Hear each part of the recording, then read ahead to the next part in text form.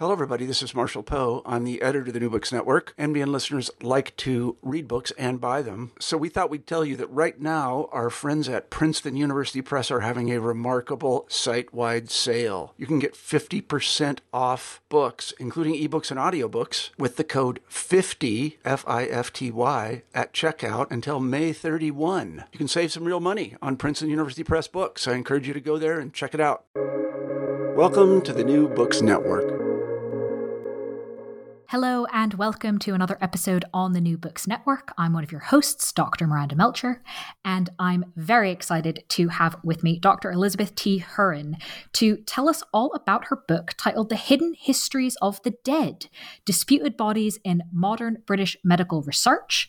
This book was published by Cambridge University Press in 2021, and it's fascinating. In the book, there is a whole examination of the multiple journeys that bodies can take after death, not just bodies, but body parts, organs, brains, understanding, mapping out, investigating the culture, really, and the processes of modern British medical research. And this is a fascinating book because quite literally from the beginning to the end of the book takes us from World War II, even sometimes a bit before that, all the way up to the present, and shows us that there's history to be understood, but that history very much has current implications. And so I found this book really interesting. And Elizabeth, I'm very pleased to welcome you to the podcast to tell us all about it. Thank you. Hello. It's really lovely to be with you today.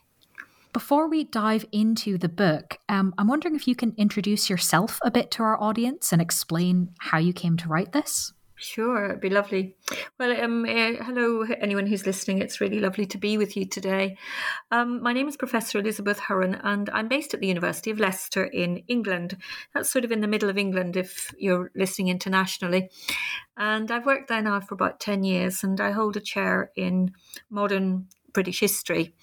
But I'm a trained medical historian, essentially, and have done an awful lot of work on the history of the body in my career.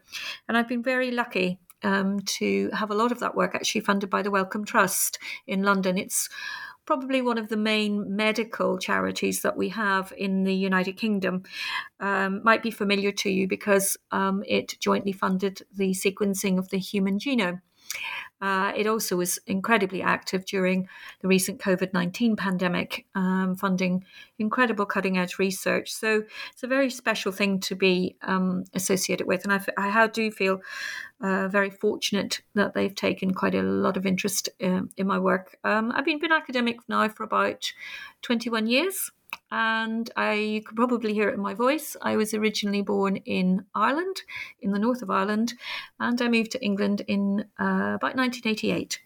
And I've lived there ever since. And so it's lovely to share with you today some of the findings from the new work and some of the things that I've been working on. I'm really glad for that introduction because I think the work of the Wellcome Trust is very apparent in the book, the importance of it.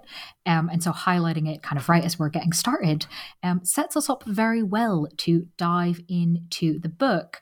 And I think one of the important things to think about when examining these hidden histories that you map out is kind of to what extent what lens, I suppose, are we bringing to this mapping process? Because, of course, one of the common criticisms that historians of many stripes get when examining practices that might be ethically tricky by today's standards is, well, but back when these things were being done, it was fine. So why are you making such a fuss about it? So I was wondering if you can sort of help us understand how we can think about today's standards when we're looking at the past. Yeah, sure.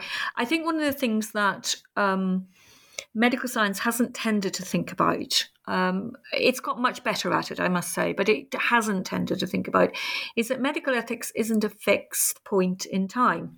And of course, it is appropriate that we should study it in its historical context. We can't simply look back at the past and kind of point the finger and say, well, we now know that we should have done. That would be ahistorical and it would be completely out of context. But That said, medical ethics is it's an evolving history of itself, and it hasn't tended to have its own histories actually really, really looked at. And the reason that's important is because, largely speaking, medical ethics is a little bit like lots of other types of histories, global histories, histories of colonialism.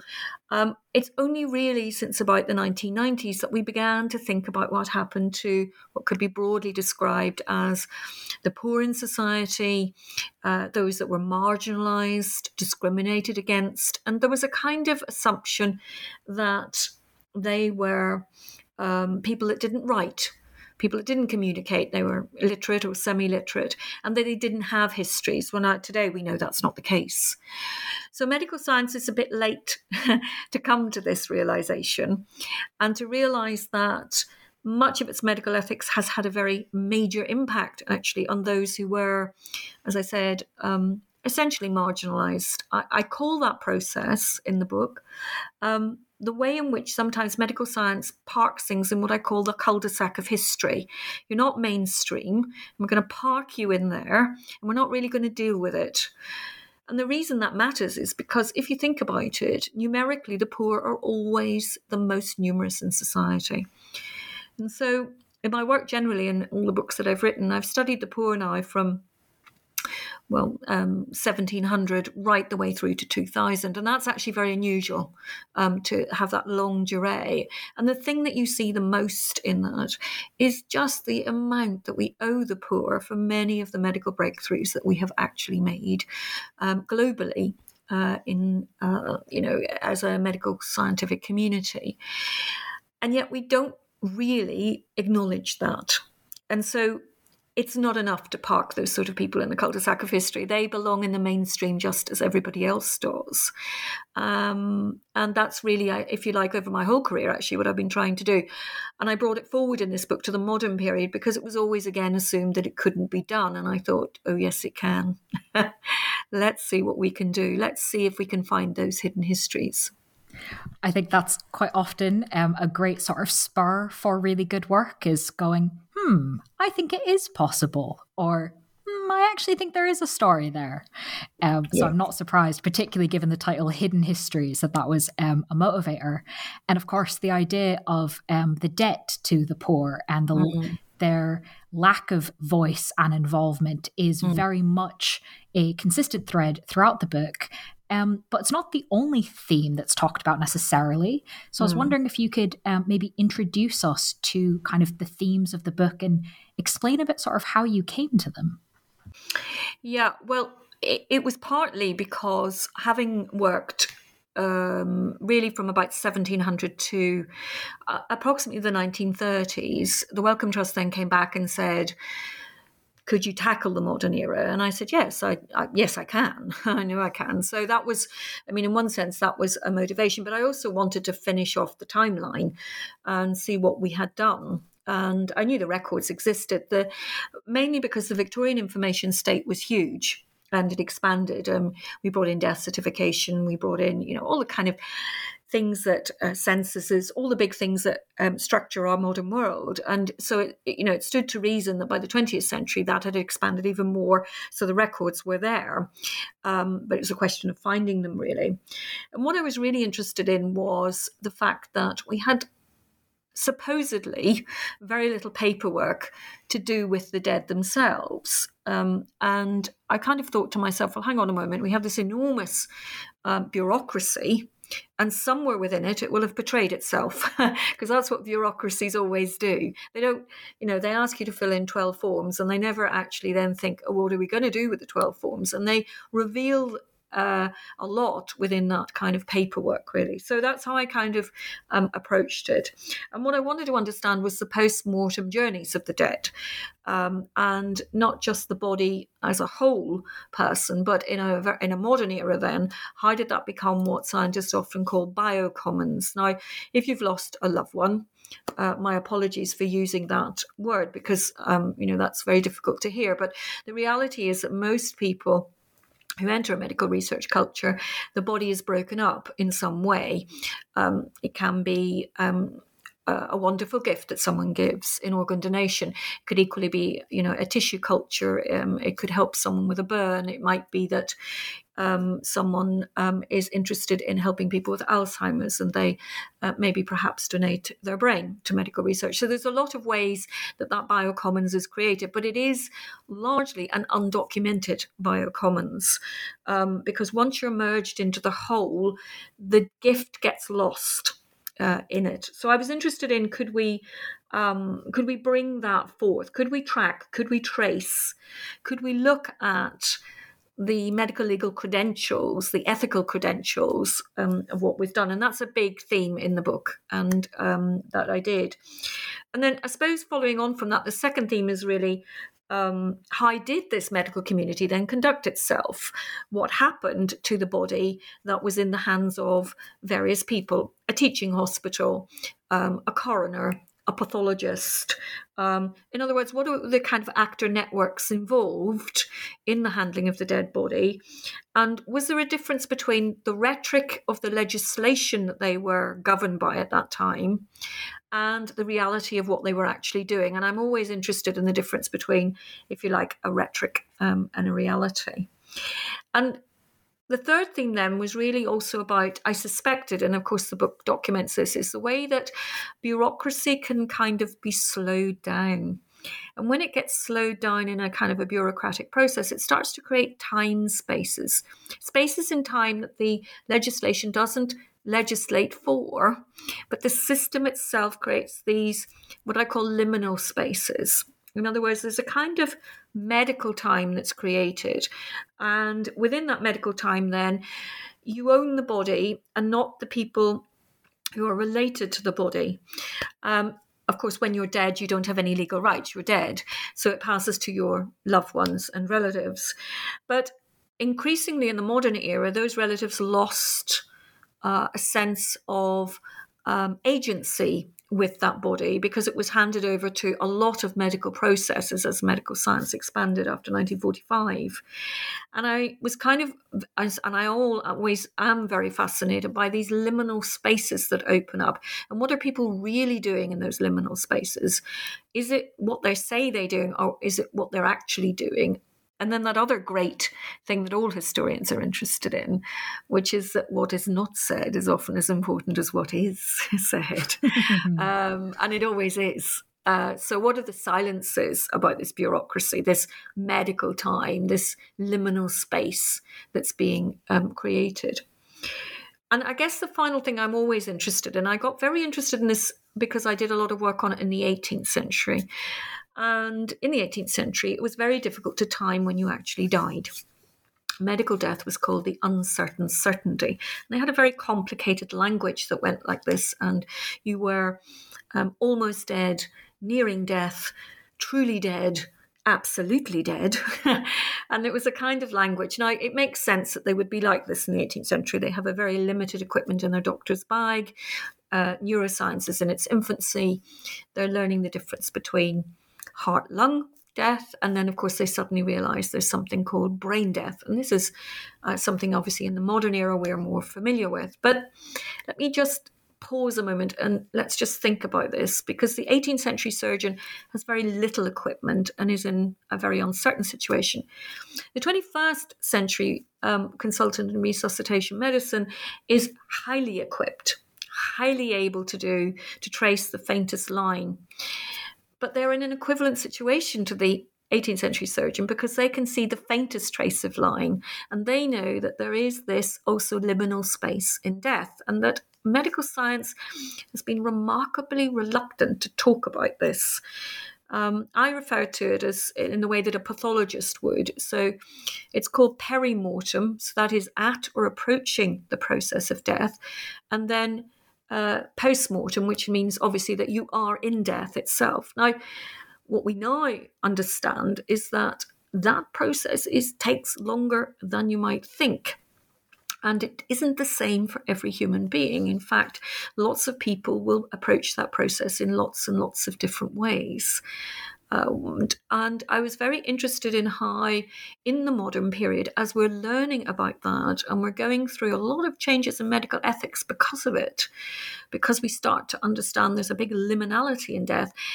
What then did medical research do with that? Did it keep people alive longer because of the need for organ donation? Did it need bodies quicker, faster? And that was one of the things I was very interested in. And it's such a current thing. We're still learning about this. This book is not the definitive statement on that. This is where medicine is at today. This is where neuroscience is at. This is if you like, the new frontier of medicine, actually, because we know some things about how this works, but we're still learning a lot, really. Thank you for explaining the themes, not just listing them, but really kind of going into what the questions are and what you find interesting about them. And I think one of the things that revealed is kind of the amount of criticality that you're bringing to this, right? There's, as you said, what's not said is just as interesting as what is. The gaps between what's official policy and what's actually happening. Yeah. And this is something that I noticed, it's quite explicit in the book, comes up in terms of how you, in the book, talk about case studies, talk about actual examples of actual people when illustrating kind of, okay, well, what happens when the coroner gets the body? Or how does this change in medical schools from this time to this time? Yeah. And particularly given that so many of the people listening to this episode are researchers or read research or involved in that in some way, we do actually think about methods quite a lot. We're really interested in it. And so I was wondering if you could tell us a bit about how you approach examples and case studies in your work. Yeah, sure. The book is based on at the back of it is a unique data set. It's got entries of about 500,000 entries in it. It's a huge data set, actually. One of the things that I've been known for in my career is that I'm known for what an historian would call sophisticated record linkage work. It's a lovely term, isn't it? It sounds terribly grand. But what it means is that I've worked with lots of different types of record sets. And I'm known for someone who doesn't just say, here's a story, and I'm going to use this story to illustrate this. And I'm going to tell you it's representative. I've never really been satisfied with that. So what I do is to take a representative selection of cases, usually a spectrum of them, and then I will do as much record linkage work as I can on them. So I'll try to get, if you like, the family story, the coroner story, the pathology story, the medical record from the hospital if I can. So I'll keep working around it until I can build up what I often describe as a mosaic. And out of that mosaic comes then a fuller picture of what we're actually looking at. It's a bit like going into a creative space and keep trying to go in at different doors to try to get in and around as much as you can. And what I'm really looking for there is a more complete picture. I'm not saying all of the pictures are complete. There are always gaps in what we're doing, but it's as complete as I can make it. And I'm also quite conservative about it. I'd rather understate something than overstate something, so that the data, the quantification, numbers, age, demography, all those sort of things, is as, if you like, is as solid and substantial as I can make it. In the modern period, I'm very lucky because we do have big record sets. And strangely, record sets that people have never really used before. I suppose the most obvious in the book are the big sets of anatomy returns that were done. And it amazed me that they hadn't been really systematically used. Then what I'll do is I'll look at qualitative methods. I'll look at discourse analysis, as you would expect. I look at language, word patterns, and use methods like Wordsmith, and there are other sort of platforms that we can use today. Look at how words converge. I'm always interested in euphemisms, particularly around death. The medical profession are very, very reluctant often to just say the person died. They'll say things like, your loved one has passed on. your loved one is no longer with us, that your loved one is absent, or your loved one is just stepped outside. Now, we know why they do that. It's out of kindness. But if you're looking at the discourse that's used, it's very important to understand those euphemisms and why they're being used as well by the profession. So it's a combination of quantitative and qualitative methods. And I'll do then refined case study analysis with them, sophisticated record linkage work, and try to really build that mosaic so that when you stand back from it, you think, okay, there's a very large picture now that's emerging, and it has sort of themes that are coming out from it.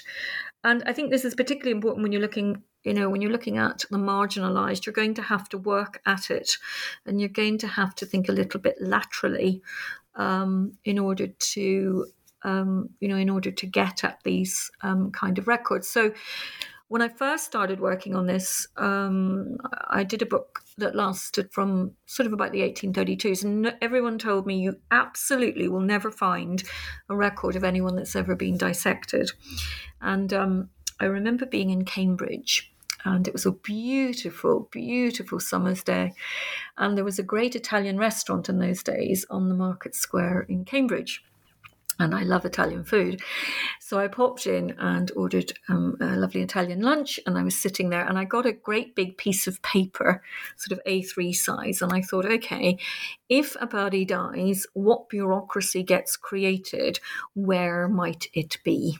And it was that sort of lateral thinking, that process, that I'm kind of always looking for all of the time. Where might the bureaucracy have started? Where might I be able to go in on a different door sort of for it? So that's what enabled me to build up quite so many case records. And obviously, it takes time. It does take a lot of time, and you've got to be persistent, a little bit stubborn, just final thing I would add to that really on methods is there was an ethical challenge as well in doing this, because I did spend a lot of time thinking about, I am in a modern period. Historians like to work with 100-year rules, so we don't like to come past, more than 100 years ago, because we do need to reflect on how much we can identify of case histories, because relatives could be connected or still alive. So everything was very, very carefully coded. It was done, obviously, with a great deal of confidentiality, and I did it in such a way that it would be impossible for anyone except myself to re-identify. And if I wasn't sure if there was an element of the personal in it that I felt, that might be, it could in the future lead to a re-identification or a question mark, then I took it out. I was tried to be as careful about that as I could, because it's a generic that we're interested in. Some things that were in the public domain, where families were very willing to put them into the public domain, then those obviously one can treat as in a different way. But I do think you need to be sensitive to record sets. Well, I think that's worth raising sort of as a follow-up, because you're sensitive about the data and the confidentiality, but also in how you tell stories of individual people throughout the book. And I was wondering if you could speak a little bit as well to kind of how you approach that sort of writing. Yeah, I mean, because in my for my thesis actually, I'm a trained poverty historian, and I'm used to doing really detailed, census linking work, epidemiologies, all sorts of things really. And so what I suppose the training really enables me to be more thoughtful at this stage in my career as to how I'm going to put a story together and which elements of that story are, as it were, serving the historical questions, and which it would be intrusive of me as an historian to crash into, would be the best way to say it, because I wouldn't want to do that. So I am always particularly sensitive as well if the story relates to a child. I happened, as a human being, to hold that, that the loss of a child, I think, is probably one of the most difficult things that any human being can experience. So I would be really very meticulous about those and would really think very, very carefully about how I would present that. And obviously some stories of people whose bodies were donated or end up in dissection rooms, they can have traumatic stories attached to them. And it's not just actually the trauma for the family. I learned this quite some time ago, actually. I was invited into dissection rooms, and what was interesting about it, there are lots of interesting lessons, but perhaps one of the most intriguing in one way, or surprised me, was that many of the people that run the dissection rooms themselves, if they work in hospitals, they sometimes find it very difficult to work in the dissection room because they are dealing with their failures, and it can be very poignant for them. So I think it's something that people don't often think about. They think about everyone having the clinical mentality, but not necessarily still feeling that human connection. And it's important to stress, that medical sciences do still feel that human connection and can do. So it's really about being thoughtful about that, really, and then sort of putting together circumstances. But I would hold back personal details that I felt were going a little far. Maybe perhaps in a case of a suicide, for example. I'm just trying to think of some others that I might do. Maybe family circumstances. I might not explain everything because it's not necessary for the nature of the historical inquiry that we're looking into. So, it's one of these difficulties. The historian has a duty. They have a medical ethics. And I guess I come back to the Hippocratic Oath, actually. I sometimes ask myself, will this do no harm? That's that is, it's the basis of medicine itself. I think historians sometimes have to ask themselves that question too. Well, speaking of the medical profession and how it operates, I'm wondering if we can do a little bit of a very high-level tour of the things that you go into much more detail about in the book, about understanding these sort of threshold points for medical research and the ways in which kind of this culture interacts with, bluntly, dead bodies. Sure. So one of the things that hasn't tended to be thought about really is that is the threshold points that the body passes through. So I'm going to simplify them because I think I don't think there's anything wrong with that, actually. But in the book itself, what I kind of wanted to do was, first of all, I wanted to find what these threshold points were. So obviously the first threshold point is when someone dies and death is declared. Now, as I've said, this can be a little bit more complex than people think. So, but let's assume that we're at the point of death, as it were. Then the second threshold point is there a bequest after 1945 for that body or not? Now, in Britain, most bequests really began in 1952. And actually, a surprising number of bodies were not bequested at first. There were people that left their body to medical research, but a significant number actually didn't. And then we enter into threshold point 3, which is that if they were not a fully bequested body at that stage, nonetheless, the body is about to pass into this third stage, which is into the medical research culture itself. And it could do that in a number of ways. It would depend really where you died. But so if you died in a teaching hospital, for example, very common in the 1950s with the NHS, of course, opening up healthcare to everyone, free at the point of delivery in the way they had not done before. Clearly, the body is going to go to a pathologist in a hospital. So that would kind of be that way. If it was a road traffic accident, then it would be the coroner's office. So you are entering then into this, passing over this third threshold, and you're going into a medical research culture at that point, not as a bequest, but as a process of the bureaucracy of death, if you like. Part of that will also be that particularly again from the Medical Act in 1858 onwards, there is a demand for bodies for human anatomy teaching, and that demand is always there. It hasn't gone away. And most medical schools need about 50 to 60 bodies per year to actually train medical students on. So there is then sort of, at this point, this threshold point, we go to a fourth one. And then it's really what happens when the body is officially owned by part of this medical research culture, and what then happens to it in the next 2 to 3 years. Now, today, largely speaking, since the 1890s, we've had better refrigeration techniques, better preservation techniques. So the body can be kept in a way that in the Victorian period it could not have been kept. So we can keep the body for a lot longer. So it's what then happens in that fourth threshold point, that when it's crossed. And this is the moment when I got very interested in what ethnographers refer to as how is legality actually experienced at each of these threshold points? In what ways is medical science taking a global view of what it's doing?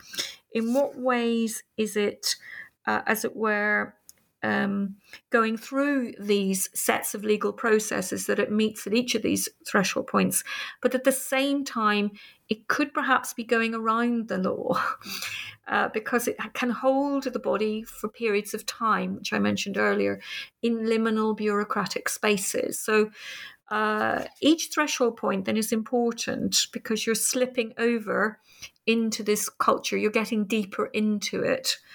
And it's at that point when the ownership of the body really does pass over to medical science. So that's what the book's really interested in. And it takes you through a number of cases. I won't repeat these here. But I take you through cases where literally you follow the body. You take its journey.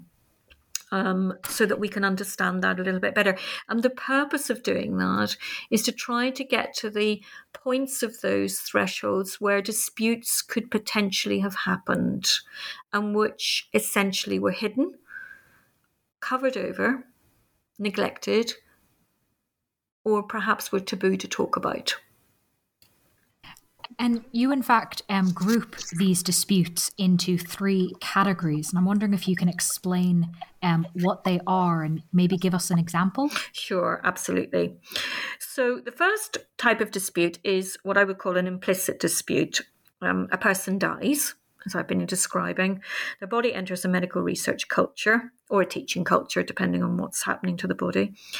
And at this point, and this was very common in the 1950s, consent is implied, but it's never really documented for the bereaved. And the procedures, therefore, of consent, they look robust, but the bureaucracy itself is terribly light touch. And the audit procedures for that bureaucracy are actually delegated to those who are taking ownership of the body. So it's sort of in everyone's interest at this stage to do this light touch bureaucracy and to imply that the consent process is actually there. And once you've done a kind of implied consent process, you can then potentially have an implicit dispute that can arise. This would be typically where a family thought that a body was going for a post-mortem to check just on how their loved one died. And this was very common in the 1950s, 60s, 70s even. What they didn't know was all the other things that were done around that process. And these only came to light, actually. You'll probably all, some of you, I'm sure, will remember around the NHS scandals around about the 2000 in the NHS, when we began to realise that we had lots of things in storage that nobody had ever really thought about how it actually got into storage and what uses were being made of it. And that's what that first nature of dispute was. It was an implicit dispute, really, that was being done. So that was the first sort of set, really. The second set then is what I would call an explicit dispute. Now here, the way I could illustrate this really is with the coroner. The coroner has very extensive powers, as you would appreciate, and it's quite right that they do. They have to decide how a person died and where the circumstances, as it were, not foul play. I mean, that's essentially the coroner's role. Was it a natural death, essentially? Now, when the body passes over to the coroner, despite what the family might want, or despite what the person who died might want, the coroner has ultimate control over that body, because the nature of looking into a cause of death has to take priority from it. So if someone said, oh, I would like my body to go to medical research, the coroner actually can completely overrule that. And they can say, no, that's not in the interest of what I need to do. I am here to decide the balance of probability of your death and its cause of death, and I am going to decide what's going to happen. Now, that seems terribly sensible. But in the modern era, it's complicated because, for example, a coroner may have a complicated case. Let's say it's a road traffic accident. Let's say it's the 1960s. And the person who's died has decided that they want to donate their heart to be donated. But there's an outstanding coroner's case. So there becomes a tussle between the family, if you like, on the one hand, on behalf of the dead person, and the coroner as to the status of the heart. The coroner needs it for the case, but it's an organ that needs to be transplanted quickly and to fulfill a dying loved one's wishes. And the book explores that tension because it results in a lot of explicit disputes. There are families who feel very, very they feel that their grieving process is made much worse by the fact that they can't fulfill their loved one's wishes in a particular way. And so the book explores that second type of dispute in depth, really. And then the third type of dispute is a misdispute. Now, a typical case would be where, because of delayed or missing information, the family had no idea that they should make a deeper inquiry. They'd no idea, for example, that, let's look at pathology. Pathologists would have worked on aspects of the body maybe for the coroner, and they would have established a cause of death. But the law was so loose between roughly 1950 and the Human Tissue Act of 2005 that it was possible for researchers to take other bits of the body that they saw were interesting to work upon. In one sense, this is the furtherance of medical science. It's an important endeavour. But it does give rise to a misdispute because a family member wouldn't necessarily have known that that was so, and they missed the opportunity to dispute or inquire about this. So let me give you a practical example. Might be someone whose loved one was very sadly involved in a crime that resulted in their death, a murder. And they would have thought that the coroner and the pathologist took enough of the body to satisfy the particular court case. And that would be very sensible, of course, because that evidence needs to come to court. What they didn't know was that the police and the pathologist and other researchers had an opportunity to take more research material from that body and to store it over a very long period of time. And it was the case that some people then got written to and told that there were aspects of their loved ones that were being retained, but they didn't know at all relate to the crime or the court case and its specifics and its forensics, if you like, that was necessary to effect a prosecution in court.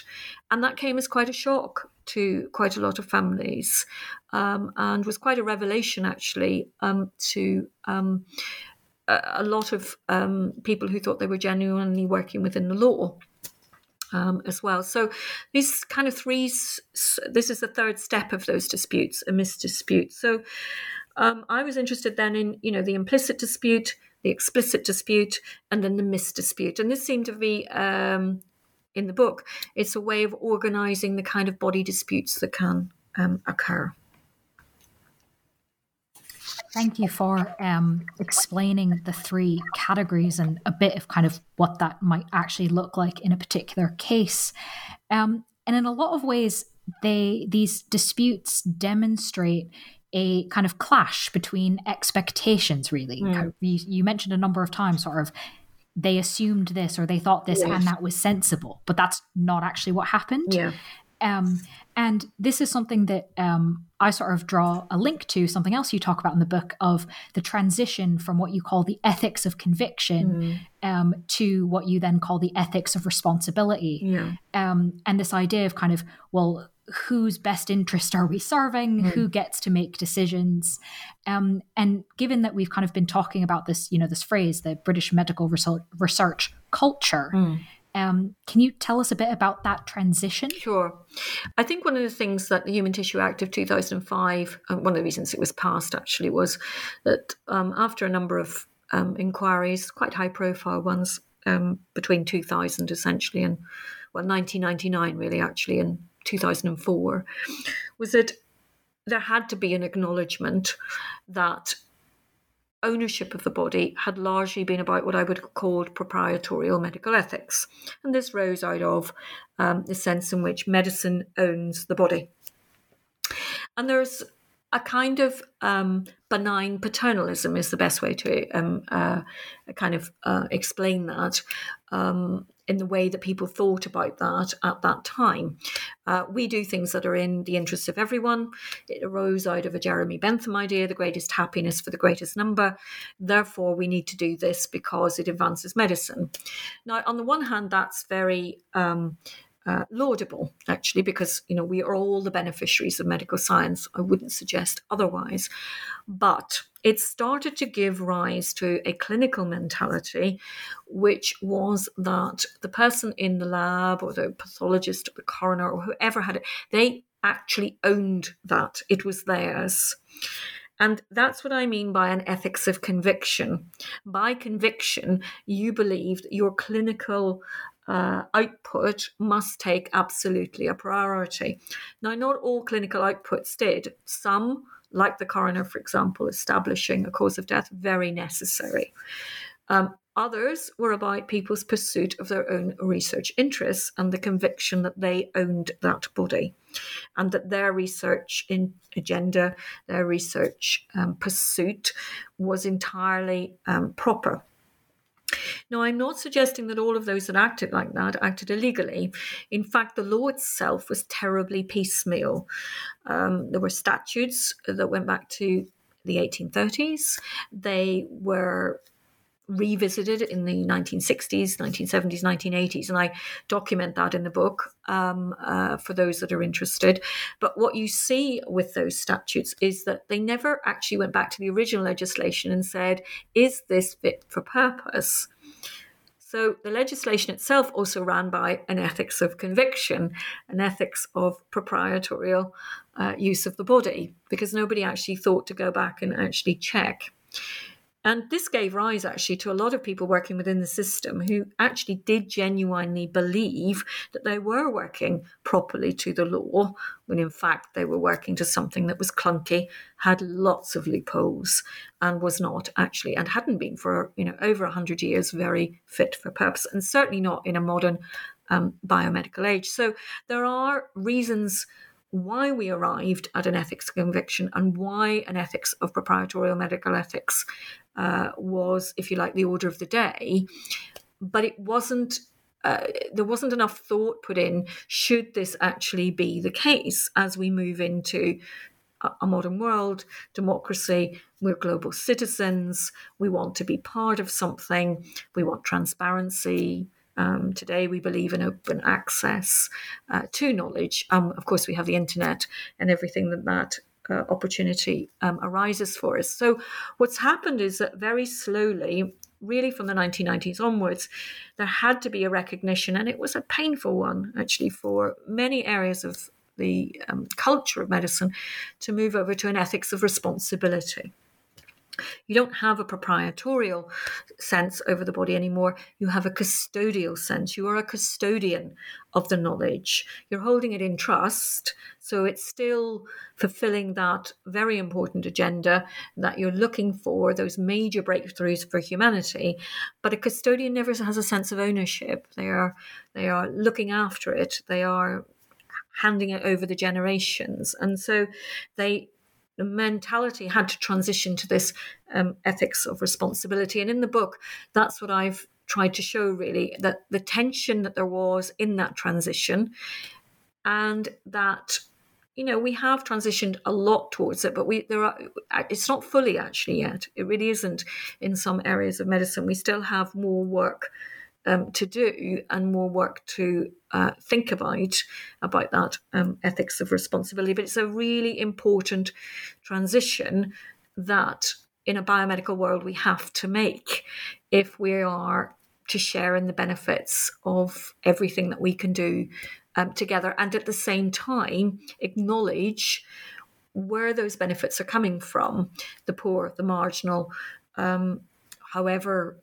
we arrive at particular medical research results. So my Irish granny always used to say, in life, it's really important that you keep thinking and understanding that you can be sincere. And if you'll forgive my bad grammar, you can also be sincerely wrong sometimes. And that really is about that transition. We were sincere in an ethics of conviction, but we had to recognize we were also sincerely wrong in that. It wasn't fit for purpose. And that's when we moved over to an ethics of responsibility. Thank you for explaining that transition and adding that nuance to it, right? It's not like people went around saying, we're going to do this and we know it's bad, right? That would not be an accurate understanding, but a very easy one to kind of, smear a headline on. Yes, it was, yes.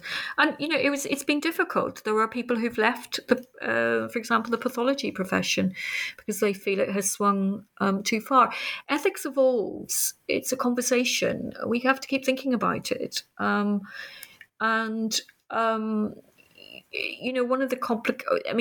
of the criticisms at that time that was made was people were very worried about the Human Tissue Act because it seemed to ask such a high level of consent. And I remember there was a lot of criticism around when it was originally passed, 2004, 2005. And the criticism was, well, isn't medicine serendipity? Sometimes things can just happen. Mistakes can be made with things, and aren't we going to lose those opportunities? And, there was genuine debate about that at the time. But now, 20 years on or so, it's interesting. There have been a number of Royal Society of Medicine, for example, has really reflected on those past 20 years.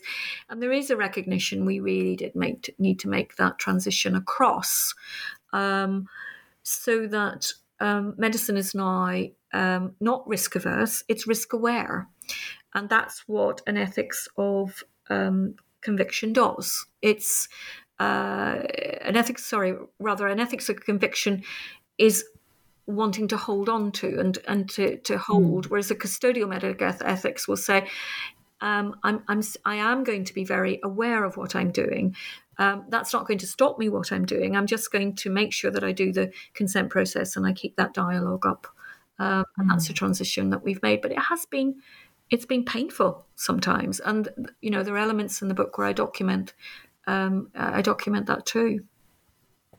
So speaking of being aware, because that's obviously a lot of the part of the idea of a hidden histories book, of mapping it out, there's not just a sort of historian's imperative to it of, well, as historians, we want to actually understand what happened and why in and of itself.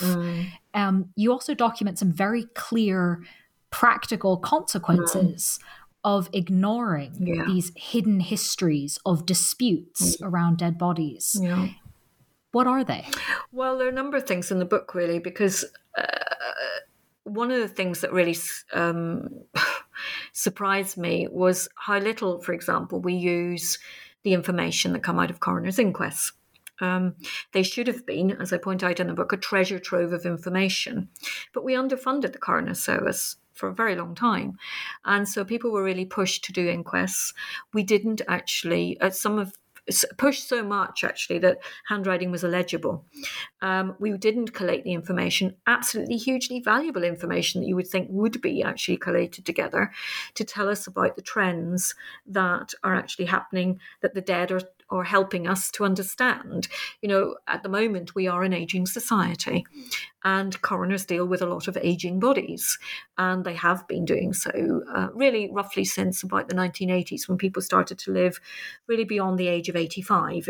I remember when 85 in the 80s seemed, wow, someone lived to 85. By the 90s, end of the 90s, people are living to the 90s and beyond, actually. So historically speaking, we're aging much, much longer. But is our quality of life as good? Is a very, very important question. And it's a question that all of that wonderful information from coroners could have answered. But we didn't give coroners the opportunity to actually collate that information, to make it legible, to be that treasure trove of information that we've actually needed. And that is a lost opportunity. There's absolutely no question about that. So that's been one of the tensions inside the system. Another tension that I touch on is that we've had a number of organ donation campaigns, and anyone who's ever been on an organ donation list will know just how frustrating it is to be waiting on the right organ, and waiting lists can be tremendously long. And the NHS has done a lot of campaigns around carrying organ donation cards. As you know, there's been many of you who are listening will know there's been a great change in the last 10 years or so, but notably under the government of Theresa May in Britain, when she was Prime Minister, that unless you opted out, your organs would be taken. And there's big debates about, is that ethically sound? Is that custodial medical ethics? There was a lot of debates kind of around that. Now, out of that, the NHS went on the campaign trail in 2020, and it said, what we really need to do is to change the attitudes of young people. Young people then can talk to their families, and they can say, no, we want to do organ donation, and this will really create a grassroots movement, and that will help people who are waiting on these long donation lists. Now, this was very well meant as a campaign, but it didn't and was not based on any substantive research. This is the problem. So when I created the data set and put together all of the data I could acquire on the bequests, what was really interesting was that the people that bequest the most are mothers and grandmothers of their own bodies. They are the drivers of giving organs, of giving their bodies to medical research. And this was a finding that emerged very strongly, actually, out of the evidence base. And of course, mothers and grandmothers are absolutely fantastic at keeping conversations going in families.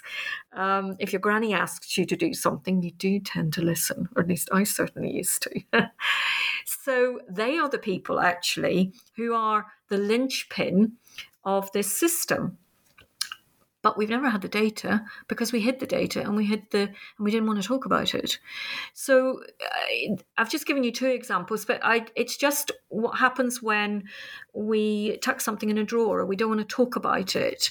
We lose opportunities that are actually very important, and they have real consequences for people in need of heart transplants, organ donation, and we could do better about it, really. And I guess it's why I suppose as an historian, I'm very committed to sharing that research and trying to show that, it has real life consequences if we keep getting it wrong. I thought that was such a compelling example in the book. And again, when you've just recounted it here, that the policy expectation was, well, these are going to be the drivers of the policy, and the investigation of what actually happened, as was so true throughout the mosaics you put together in the book, revealed a very different picture, which leads me to, I suppose, my penultimate question of what are the kind of policy implications of this work?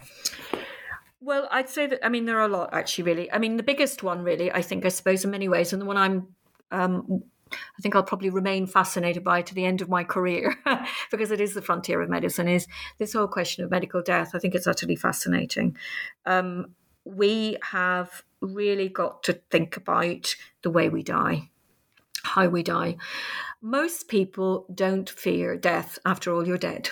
So, you're dead and you are in a dead state. It's semantic, but it's true. But it's how we die that people fear.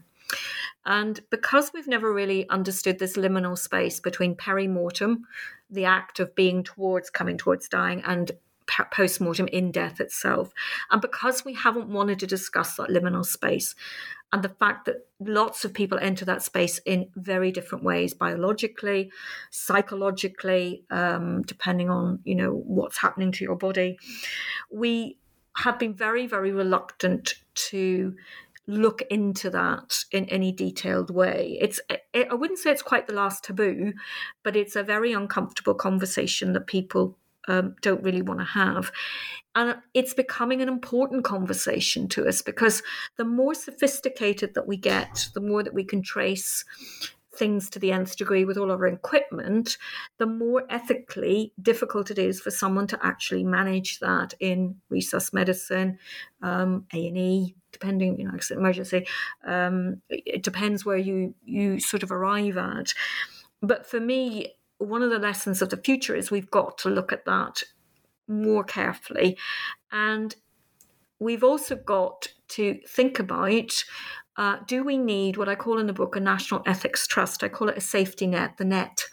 Do we, in a modern world, need something that stands in parallel to medicine and to the courts, the law courts? Because often difficult or controversial cases where, for example, someone has to, a hospital applies to turn off life support, that will all necessarily end up in a law court if there's a dispute about it.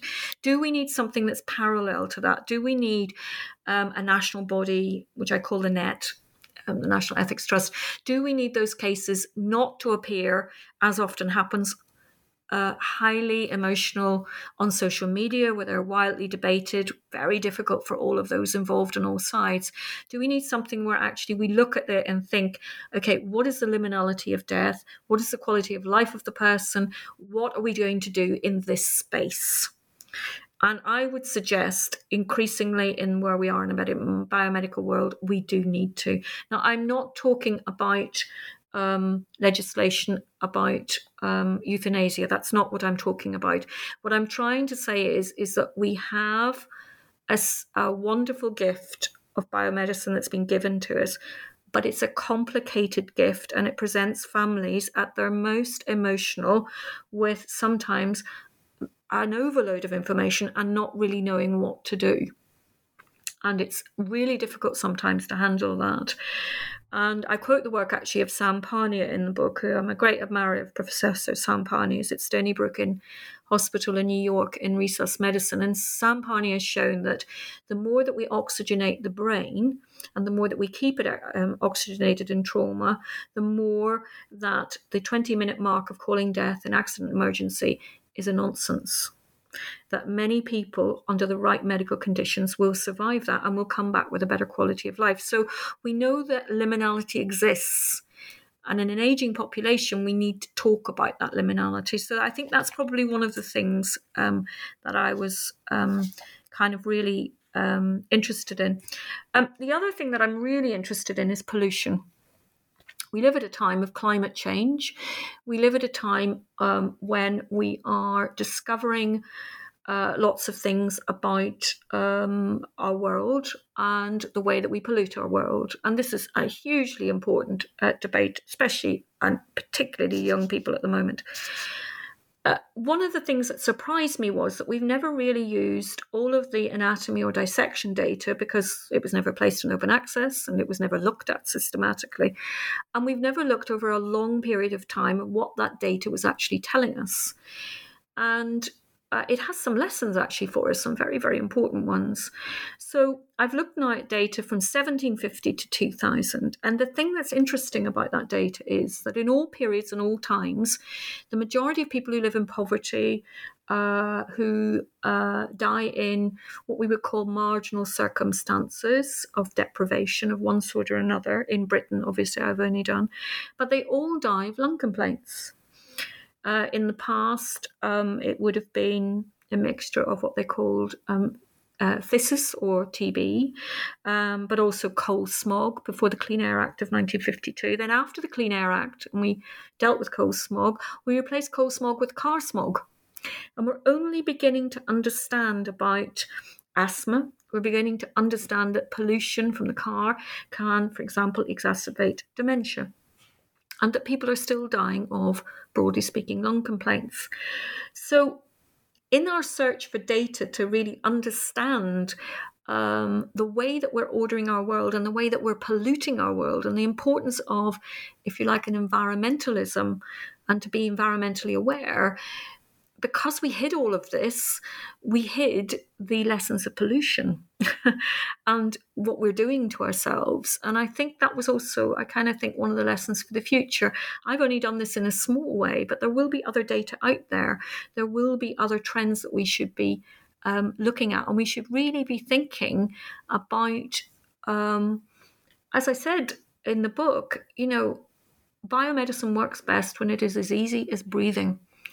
We are so lucky if we can breathe in fresh air because that's what the data shows. It shows that the quality of our life is significantly enhanced. And I think for me, that's a really pressing lesson that we need to talk about also much more. But we can talk about it in a data way. We can talk about it actually by looking over this long kind of stretch of time. And we should be talking about it. I mean, I know that there are neuroscientists, they may be listening in. I know they're working on what they call the polluted brain, that the closer that you live to road traffic, the more the evidence seems to be showing that might increase your prevalence for dementia. It's an important debate we need to be having. Well, now that you've brought us through the history, the present, and now looked into the future, that leaves only my final question about your immediate future.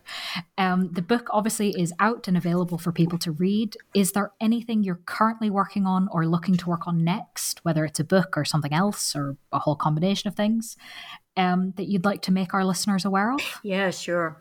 One of the things that I think you could always criticize of an historian that works on the marginal is Elizabeth, have you found any sources by the marginal speaking in their own words and not, as it were, through my mediated words of data and all the rest of it? So what I have been working on is over a 20-year period, I've collected 8 million words of stories by poor people in their own words. So that's what I'm working on at the moment.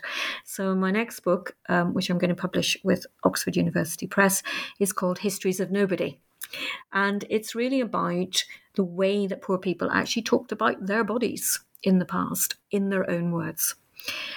So if you like, it's kind of an acknowledgement that I need to stand back and I need to let them speak. So I feel very privileged to have this amount of data, and I'm very grateful to all the people that have funded me over a period of time. So I'm knee-deep in that at the moment. In fact, I was writing it today, and I hope it will be illuminating. I hope that it will be above all human, because I think that's one of the things that I don't know. I think it's a kind of a commitment, really, that all historians have, is to bring forward all of the wonderful complexions of humanity. Let's see how it goes. Well, that's a very exciting project, so best of luck being knee-deep in that. But while you work on it, of course, listeners can read the book we've been discussing, again titled Hidden Histories of the Dead, Disputed Bodies in Modern British Medical Research. Elizabeth, thank you so much for being with us on the podcast. It's a pleasure, and thank you to everyone that's listening in. And do get in contact with me, actually. I'd love to hear from anyone who's interested, because it's... Yeah, I mean, history is a big conversation, and aren't we all lucky to be part of it?